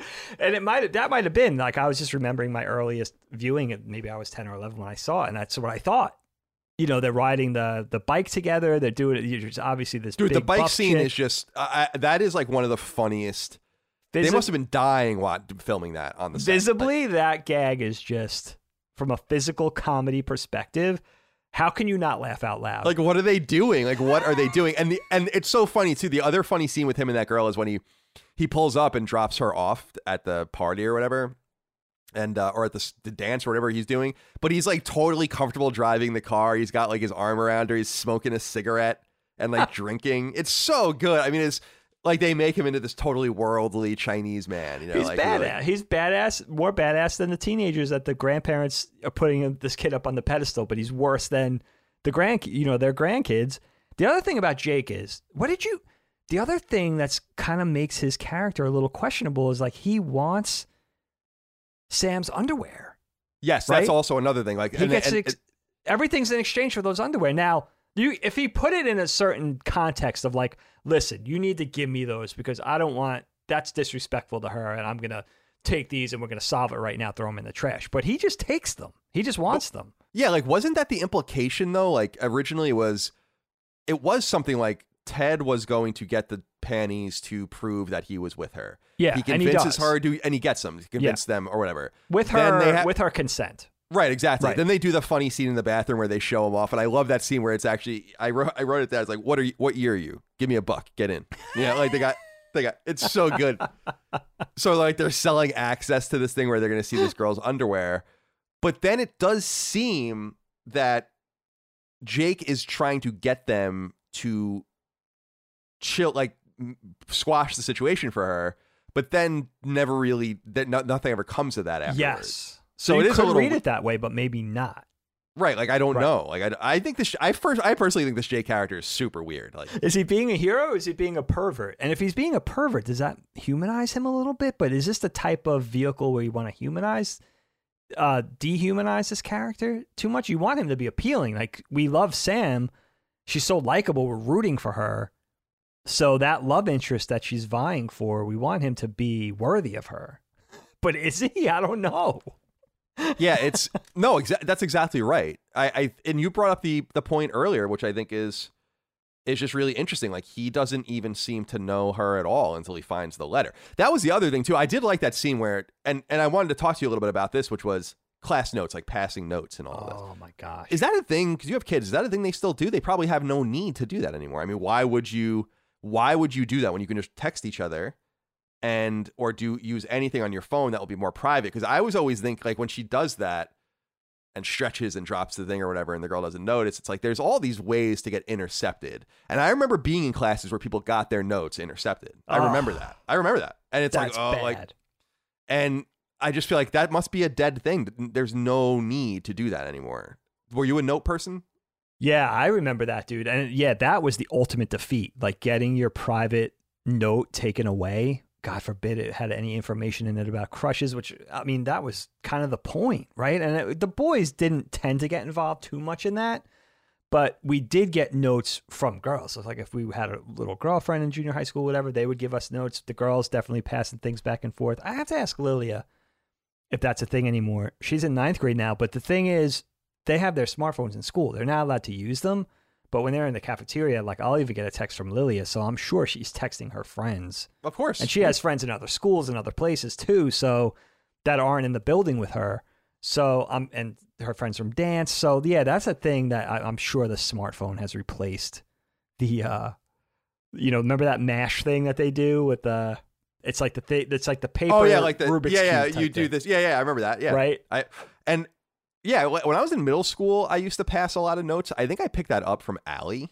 because Allie used to like keep her notes in like these shoe boxes, I remember, and put them in her room or whatever. And I remember being like, oh, that's cool. She kept them all? Yeah, I don't know if she has them anymore, but I remember that would be keep them. amazing to have Yeah. those. Oh my Wow. God. Just a whole legacy of weird shit. But yeah, there was, when I was in high school, it was the brief moment when Nextel was big. Oh, and sure. Remember that, like the beep, like the chirping thing. And I remember you could, if my friend Corey had it, and it didn't last more than a day, but like where you could chirp him and to just say something. So like it would chirp in class and then you just say it. So it would just go, not only chirp, but then be like, How long did it give you?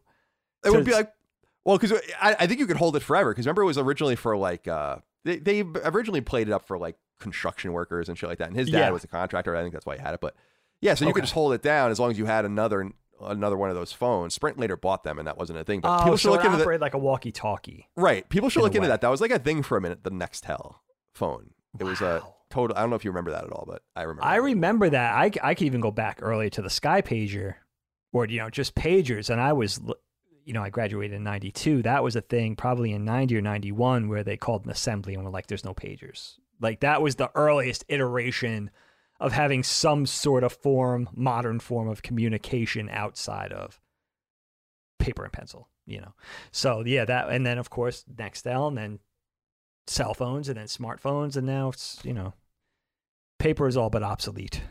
Indeed. Dig, let's talk about the grandparent characters. There's 4 of them. I'm just curious if you have anything to say about these characters. I love these different groupings of grandparents. It reminds me a little bit of Seinfeld, just in the sense that there are 2 distinct groups of grandparents. You have the Costanzas and the Seinfelds, and how they're kind of different. One is a little more normal but neurotic. One is just totally out of control. What do you make of these 4 characters and their introduction and their use to the film? I think they're great, especially the older couple. They're awesome. They're amazing. They feel so genuine. I love, it's really kind of clever to set this whole thing during the older sister's wedding weekend, because then you get to have the grandparents and the people staying over, and it compounds the whole situation, adding insult to injury to forgetting Sam's birthday, because everybody, as you said, even though it's the day before the wedding, you think people would remember that very pronounced date, but everybody forgets her birthday, including the grandparents. So it's pretty exaggerated, which is hilarious. And I love having the 2 sets of grandparents. It kind of smacks of reality to me. It's like having the more, maybe slightly older, warmer, more genteel grandparents, and then having the hipper, preppier, more irreverent grandparents with her chain smoking and not knowing how to cook, and the other grandpa being, sort of like always making jokes. Grandpa Fred, dude, that guy's out of control. Like he's like slightly wall-eyed. Like he looks a little manic, which is, I love having those 2 distinct sets of grandparents. And it reminds me so much of my grandma, our grandma, who was like the best grandma. And the interesting thing about our grandma is she was really a blending of the 2. Like she was very warm, very maternal, very nurturing, but she also chain smoked, and she also was very hip and young at heart. Like fashion was really important to her, hairstyles, shopping. She was very energetic. She did the driving. Our grandfather didn't drive. Grandma drove everywhere.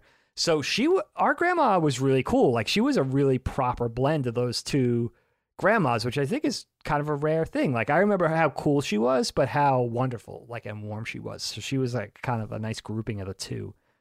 But it is kind of cool to have the grandparents in the house, and the way they're cursing out the Jay character on the phone, and then the other ones are grabbing Sam's boobs and making irreverent jokes and just being a little bit, not.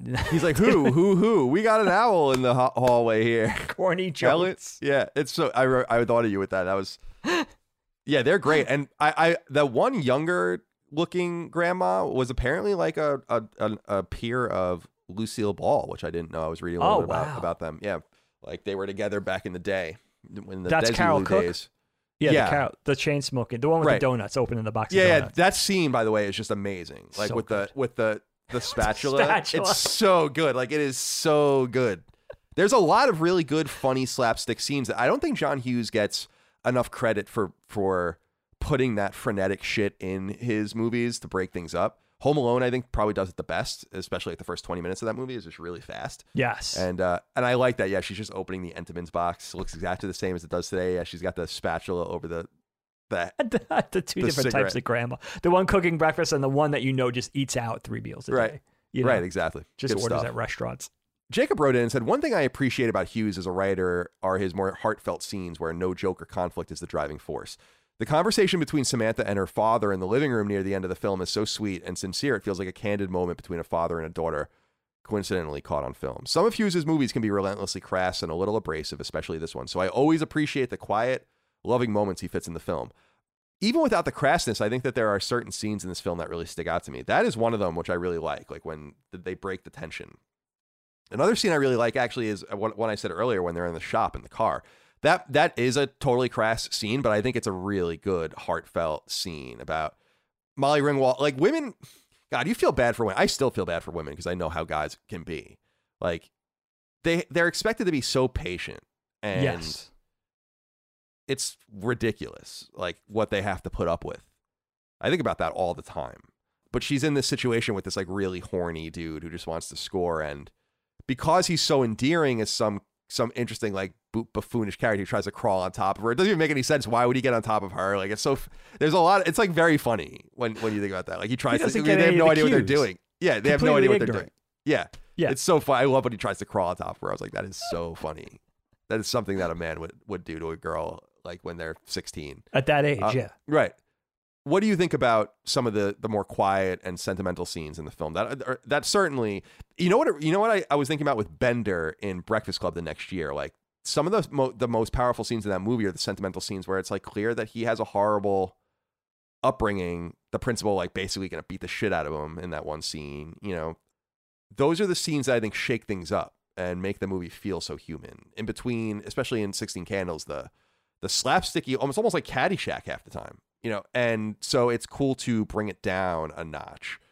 What do you think about some of these scenes? It's an awesome point. It's an awesome point, dude. When you have so much silliness and humorous business going on and you bookend it with that and you lead in with that, those serious moments are really punctuated by that. John Hughes, his writing and his direction is really, really adept at doing that, like really punctuating those serious moments where you're almost waiting for the joke, because you're so used to that. You're so conditioned by that point. And sometimes they do a little line and have some levity in there to make it pleasant and to make it realistic. But I like that the scene with Farmer and Sam in the car is really interesting because, yeah, when you think of a girl that age, they're already going through.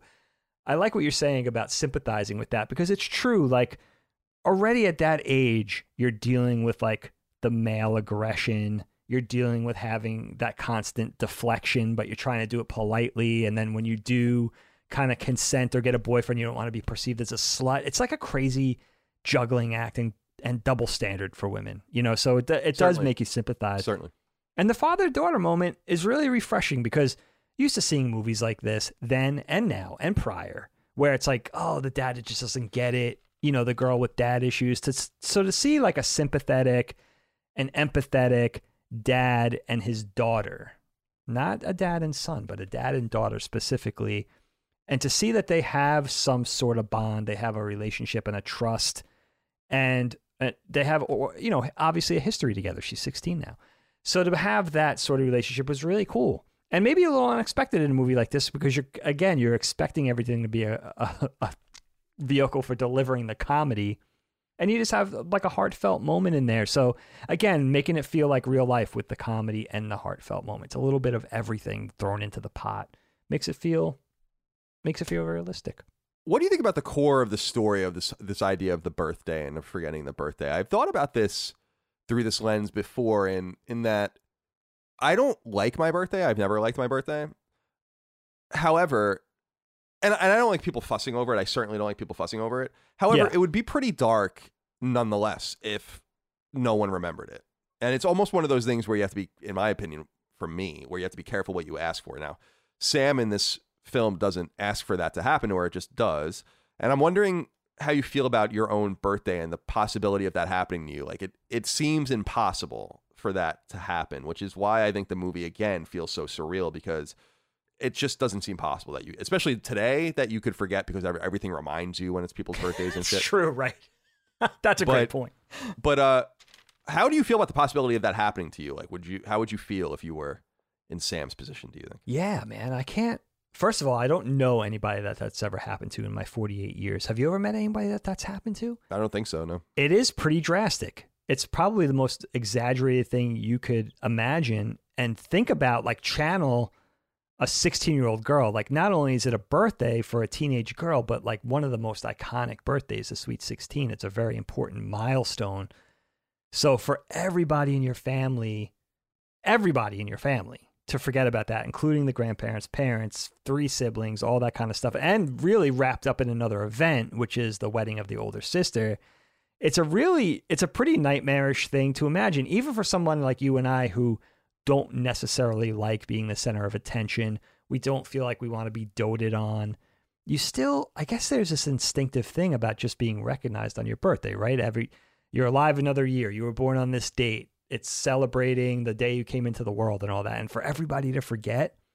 And I think you got to imagine even Sam in the movie, she handles it pretty well. I mean, she's pretty upset by it, but she is forgiving, right? When her parents do each come around and recognize, like, oh shit, we totally forgot type of thing.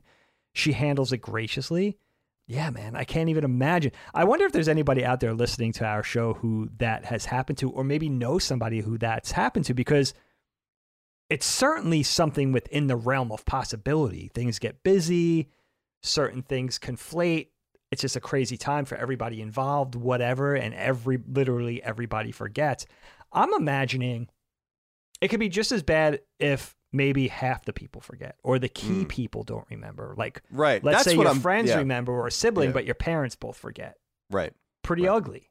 It is. It's and I like how you brought up her kind of calm and poise. Like, she's very much, there's a weird dichotomy in this movie between her being very mature, which a lot of this is the tightrope I think a lot of girls walk, which is like they're more mature than boys at that age, but they're still kids. And Yes. and so Absolutely. and obviously they've always had this, girls have always had this kind of reputation as just growing up a little faster. So she's caught in between that tightrope, which is interesting. And yeah, she's a very likable character in this movie. Oh, she doesn't really do anything wrong. Like, she's not, she doesn't do anything. She's the victim. But I'm glad you brought up the sister. What did you think about the sister and husband characters? I love that scene when they're at dinner and they're doing shots or whatever. Like, and he's like, you do shots? Come on, wolf it. To the mom. It's so good. What do you think about those two characters and kind of the way it all ends, where they're like, it ends in it's very slapstick. It's shocking how slapstick it becomes. She's trying to eat the rice while they're like throwing the rice up, and she's just totally bombed during, on muscle relaxers during the entire scene. What do you think about those interactions and their acting and stuff? It's so funny, man. Yeah, shout out to Blanche Baker. I think she went on to do a lot of acting, who plays the older sister, Ginny. I think she went on to do a lot of acting, maybe even some directing, but she's really funny in this. I mean, she really does some really great broad physical slapstick humor at the end with, jumping up and trying to catch the rice and ripping her clothes off and trying to lay down on the church steps and stuff.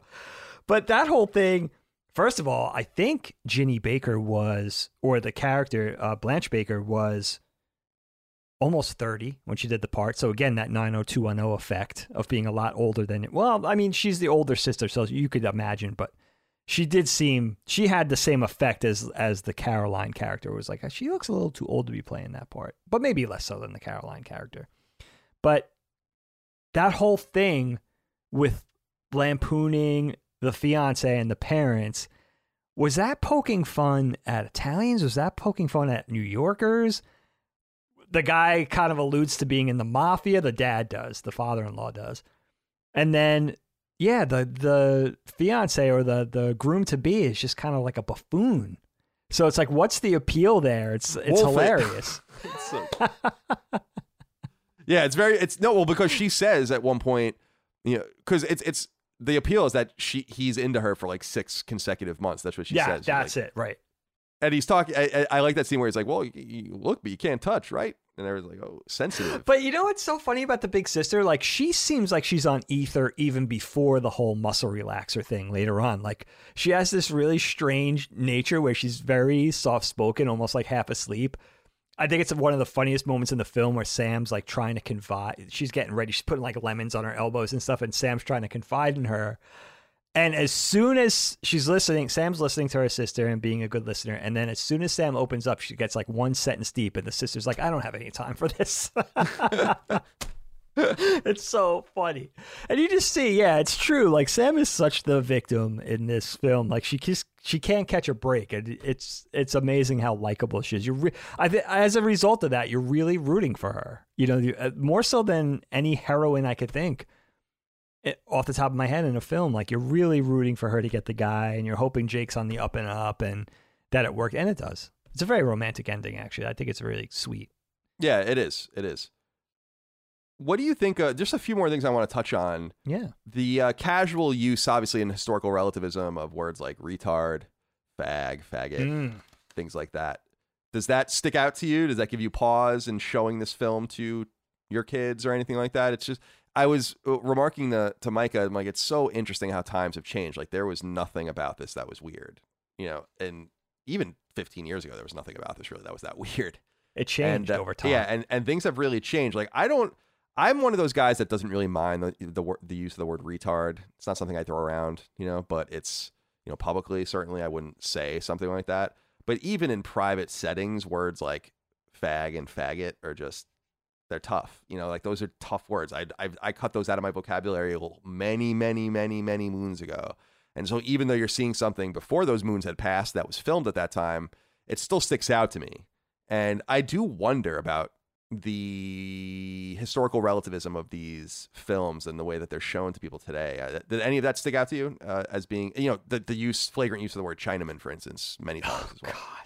Yeah, I mean, in modern parlance, in 2022 context, some of those words are pointed. You know, the word faggot too is like, whoa, like it's just sharp, like it. Yeah, it hurts. and by the way, it's not like some flubbish, stupid character saying it. These are all coming out of the word. These are all coming out of normal characters' mouths, which is what makes it so interesting. I think. It's true. The protagonists, I mean, the Farmer Ted character is saying it. You know, and it's like, wow, like it is crazy to think how things evolve. Now, I wouldn't stop my kids from watching it, but it is important. To them, it's right on their radar. They hear that stuff and they immediately know, like, we don't talk like that. So to have that conversation of like, it evolved, like when we said retard growing up in the late 70s, early 80s or whatever, you were calling someone a stupid person, you know, and then you grow up and realize like, okay, that's not, I do remember using that word as a little kid and saying, oh, such and such is a, and then Brookhaven Elementary, I don't know if you remember this, when I was going to school, back in the 70s and early 80s, we were next to another little school building that was learning support kids. Right, I remember that. Yeah, right in front of the like to the front right of the school. Yeah, exactly. Building. Right. So, and we shared one of the playgrounds, we shared a playground with them.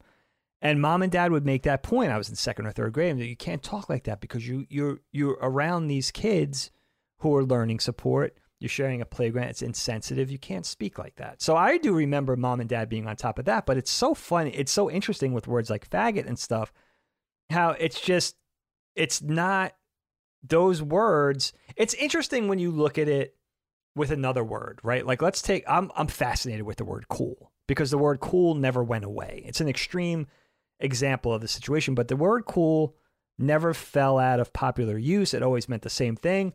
So look how that word evolved, and then look how the word faggot evolved, right? And then you trace it all the way back to what faggot initially meant years and years ago, and you know, that type of thing. So it's so interesting to track the evolution of language. And now, I mean, you're looking at a movie that's 37 years ago. It's not that, I mean, it's a long time ago, but it's not that long ago, you know, for that usage to have changed so drastically. It's very interesting. You know, but it is, even as a 48-year-old man who grew up with it being another way, now you hear it and you're just as jarred by it as everybody else because you're like, wow, like, you know, that it's not, that didn't age well, you know, and that's one of the interesting conversations about a movie like this. It's not just how the entertainment holds up, which it does, but seeing those different bits and pieces that may have not aged like everything else, you know. Like some of the players, like the story, like John Hughes's work. It's like, yeah, things change. What did you think of the soundtrack? Both the score and the soundtrack, I think I love how flagrantly new wave it is and 80s. Just lots of synth, very of the time. Lots of good stuff in here that, and some big songs too, like The Vapors Turning Japanese is in there. You have Oingo Boingo in there, and Spandau Ballet is in there with True, and you have Night Ranger and Kajagoogoo. There's a lot of good stuff in here. Plus, I mean, the bigger songs, Thompson Twins is in there. Stray Cats does the 16 Candles title track. Yes. What do you make of the soundtrack? It's awesome. I mean, I think of the big movies, the big four with John Hughes. The soundtrack was such a big part of that. Think of The Breakfast Club, right? Mm-hmm. And, it's like, just like the vital nature of music in a teenager's life, not just then, but now too. It's like the importance of music in this movie is just like it would be to Sam or Farmer Ted or one of the protagonists. It's like that's part of the foundation, and it's nice that the music is a character. And another thing that makes it feel very contemporary. I know John Hughes was a musician himself, and he was very into music and kind of fancied himself as somebody who kept up with that through the years and was always kind of at the tip of the spear when it came to relevant music and rock music and good music, like a Cameron Crowe. Mm-hmm. And, that's really on display. It makes it feel one of those things that makes it feel like an authentic, you're punctuating scenes, you're punctuating moments with the appropriate music, with music that would have been relevant to the kids at that time. And that's one of the things that's not like, it's like those things you see, right? A TV show, maybe an older show, an older movie, even newer films. When things are made by people that aren't really in the know, or they're made by a committee of people that just feel like they're out of touch. And John Hughes always felt like he was so in touch with being a kid. Obviously, it's not a kid making these films. Somebody who was born in 1950 gets it, 30 years on, 35. John Hughes was what, 30, almost 35 when this movie came out. Right. And he's, it's like he has the taste of a teenager, which is really makes it, I think maybe that's one of the things that makes it hold up so well. Dig, is there anything left unsaid that you wanted to talk about with 16 Candles? I have to give a shout. I don't know if you realize this. I know you're a huge fan of Kramer versus Kramer, the film. We did a knockback episode on that. Indeed. The little kid character, what is his name? Mike, little Mikey Baker, the little bro. Oh, is that the same kid? That's the Kramer versus Kramer kid. Yeah, he plays little. Is it Billy in that movie? Which I didn't realize because I'm looking at him and I'm like, he's such an '80s face. Like I don't know if he's from like the Hot Wheels commercials, McDonald's commercials, whatever. And the other thing is the little sister, she's barely in it. She has almost no screen time. She's an interesting one, too, because she looks so familiar to me. And this will sound mean, but I'm not trying to be mean. She looks a lot older than she's supposed to be in the film, too. Like, and I don't know if that's because she's so familiar. Again, like, was she in like a bunch of Mattel, My Little Pony, or Barbie commercials when I was little or whatever? But she looks so familiar to me, too. I have to look into her a little bit. Yeah, the brother, that's interesting you said the brother character is over the top and a little much, but that actor's pretty good. I was thinking about that. I was like, he's pretty good. He is good. Yeah, I was like, obnoxious little brother. Yeah, he's pretty good. Like the Says scene where too he much. just, yeah, like where they say it's her birthday and he just walks away and he's like, classic. He just walks into his room. Like, I'm like, that's pretty good acting on that. He tries to bang into the door with his shoulder first and it doesn't open. Yeah. And then he opens it. I love little shit like that. It could have even been a mistake. Who knows? Yeah. Or is that kid like the next coming of Charlie Chaplin? We'll never know. Who could say? Who knows? What else? Anything else? You know what? No, I mean that's it. We get a little look at John Cusack and his sister Joan, which is kind of cool. Yeah. They'll be big later on, not just in John Hughes' world, but in film in general, which is kind of neat. Yeah, I forgot that Joan Cusack was in it until I saw her. I'm like, oh shit, Joan Cusack's in this too. Nameless character, but does like a lot of those little comedic cutaways, like with the water fountains. Here's one thing with the Joan Cusack character. At first, I had remembered that device that she's wearing as like one of those dental mouthpiece things, like those headgear things. And later on, we see Farmer Ted with that. But I don't think that's what that is. I think that's a scoliosis thing for posture. Because it's on her, you realize it has no connection to her mouth. It's just something that's like supporting her chin. Yeah. And then wraps around to the back of her neck. So is that like a because scoliosis was like an 80s thing. Yeah, like, what was with this obsession with scoliosis? The scoliosis scare. Right? Yeah, like with the tests where it was like the only time the gym teacher seemed to have like anything to do is like they would test you, you would like bend over in front of them or something. Yeah, you weren't part of that. That wasn't gone by the time you went. No, I had scoliosis testing. They look at your back and like it was like, what is? Yeah, what to see if you have the curvature of the spine, the little S curve or whatever, and then Is that how they corrected it? I don't know. I don't know. I was gonna say it's funny you brought up the Ted thing with his mouthpiece though, because that was funny. Like, because he wakes up and he has that. He's just wearing it, which is very so funny. Weird. It was just And on him. And there's a lot of just funny slapstick in this movie. I think people should watch it just for that. Just like pay attention to it. When they walk out, the dad like pays off the priest, which is funny. You see, there's like a scene where he just like, and the priest just takes the money, like does it like as if it's just a normal course of action. So the father though, the gangster dad, right? Right, the Italian right. dad. Yeah. He like walks It's out, hilarious. just like starts giving him money. Grease the old palms. Yeah, it's so funny, man. It's good. Yeah, so 16 Candles, 1984, definitely highly recommended. I did want to end with this, which is from Joey. He says, where would you rank this title out of all of John Hughes' directorial movies? He's not only shown us that he's a witty writer, he's proved he has some great eye behind the camera. I personally put, I'm sorry, Planes, Trains, and Automobiles at the top. So out of the movies that he directed and- only 8. There's only 8 of them. right. Yeah. And so there's let's see here. 16 Candles is the first, then Breakfast Club, Weird Science, Ferris Bueller, Planes, Trains, and Automobiles, She's Having a Baby, Uncle Buck, and then later on Curly Sue. I don't think I saw that movie. I don't even think I know that movie. I don't even remember that one. No, me neither. So out of those, I would say Breakfast Club is the best film out of those in my opinion. And I would probably put Ferris Bueller second, maybe. But Yeah. I don't know. I mean, those are all, I mean, not all, but the ones I've seen, I like all of those films. How do you feel about that? I didn't know he didn't direct Pretty in Pink until researching for this episode. That was Howard Deutsch, and he did a couple. What else did he direct? He might have directed Some Kind of Wonderful too. For of course, John Hughes wrote those. Yeah, that was a shock to me. I don't know. I think I agree with you. I think The Breakfast Club is just so iconic.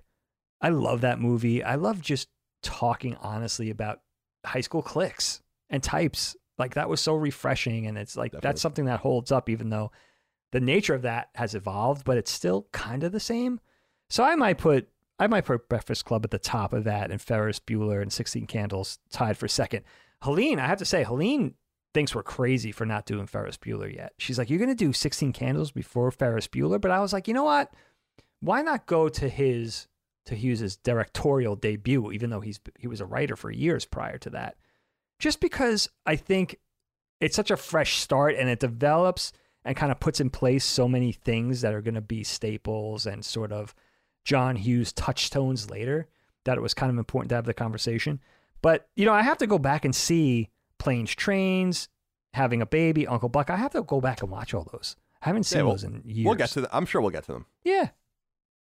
But- At some point. Yeah, definitely. So 16 Candles, 1984.